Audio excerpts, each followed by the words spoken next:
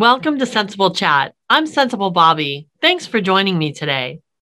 Last week, we talked about the pros and cons of credit cards.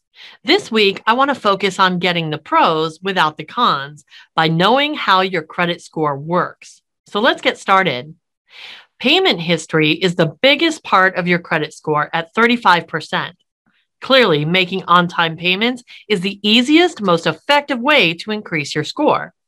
Defaulting or making late payments is the easiest way to destroy it.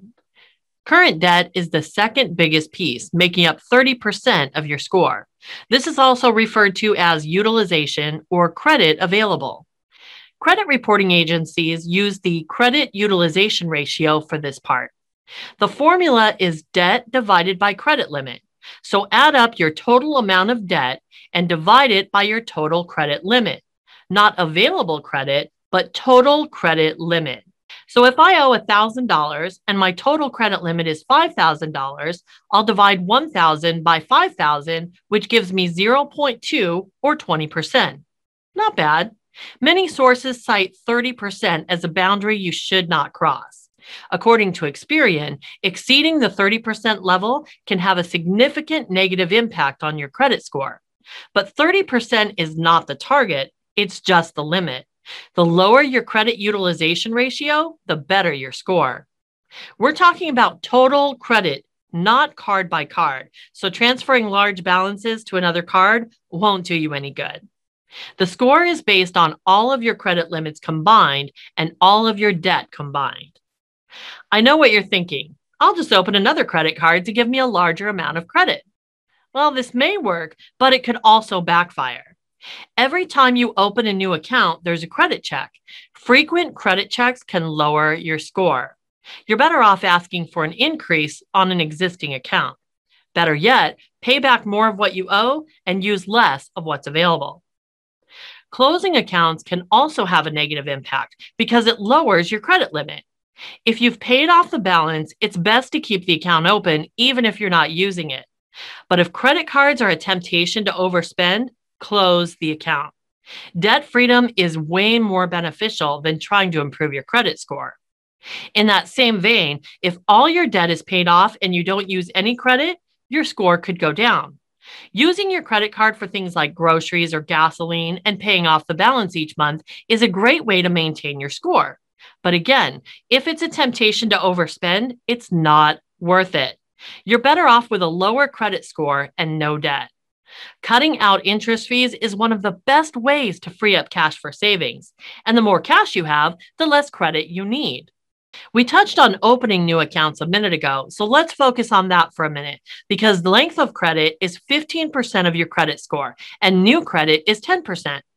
This is another reason to keep old accounts open even if you're not using them, if you can do it responsibly. The longer your history of borrowing and paying it back, the better your score. Also, the fewer recent credit applications, the better. Types of credit make up the last 10% of your score. They want to see a mix of different types of debt like auto, home, and credit cards. Be aware of this, but don't let it impact your decisions. There's no reason to run out and take on a car loan if you can pay cash, simply to increase your credit score. Focus on areas that have a bigger impact and save you money, like paying on time and keeping your utilization ratio low. So why do we need a good credit score? We'll get a lower interest rate on credit cards, auto loans, personal loans, and home loans, which saves money. And it makes us look more responsible in the eyes of utility companies, landlords, and even employers. But is a good credit score the end all? No. Sometimes what we do to improve our credit score can have negative impacts on our finances. So be responsible with credit, but don't let concerns about your credit score dictate your financial decisions. The more cash you have, the less credit you need. And there are other ways for people to recognize your responsibility. So think it through and make the best decision for you. Credit is a big part of our daily lives, and businesses have learned to use it very well to increase their bottom line.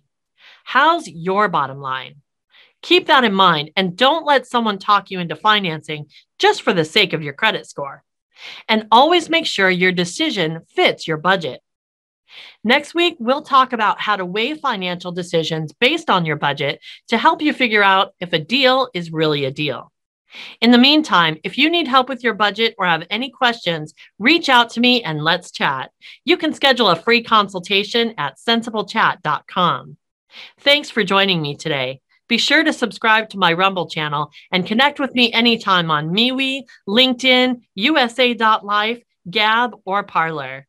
Until next week, remember, do the math, live the life.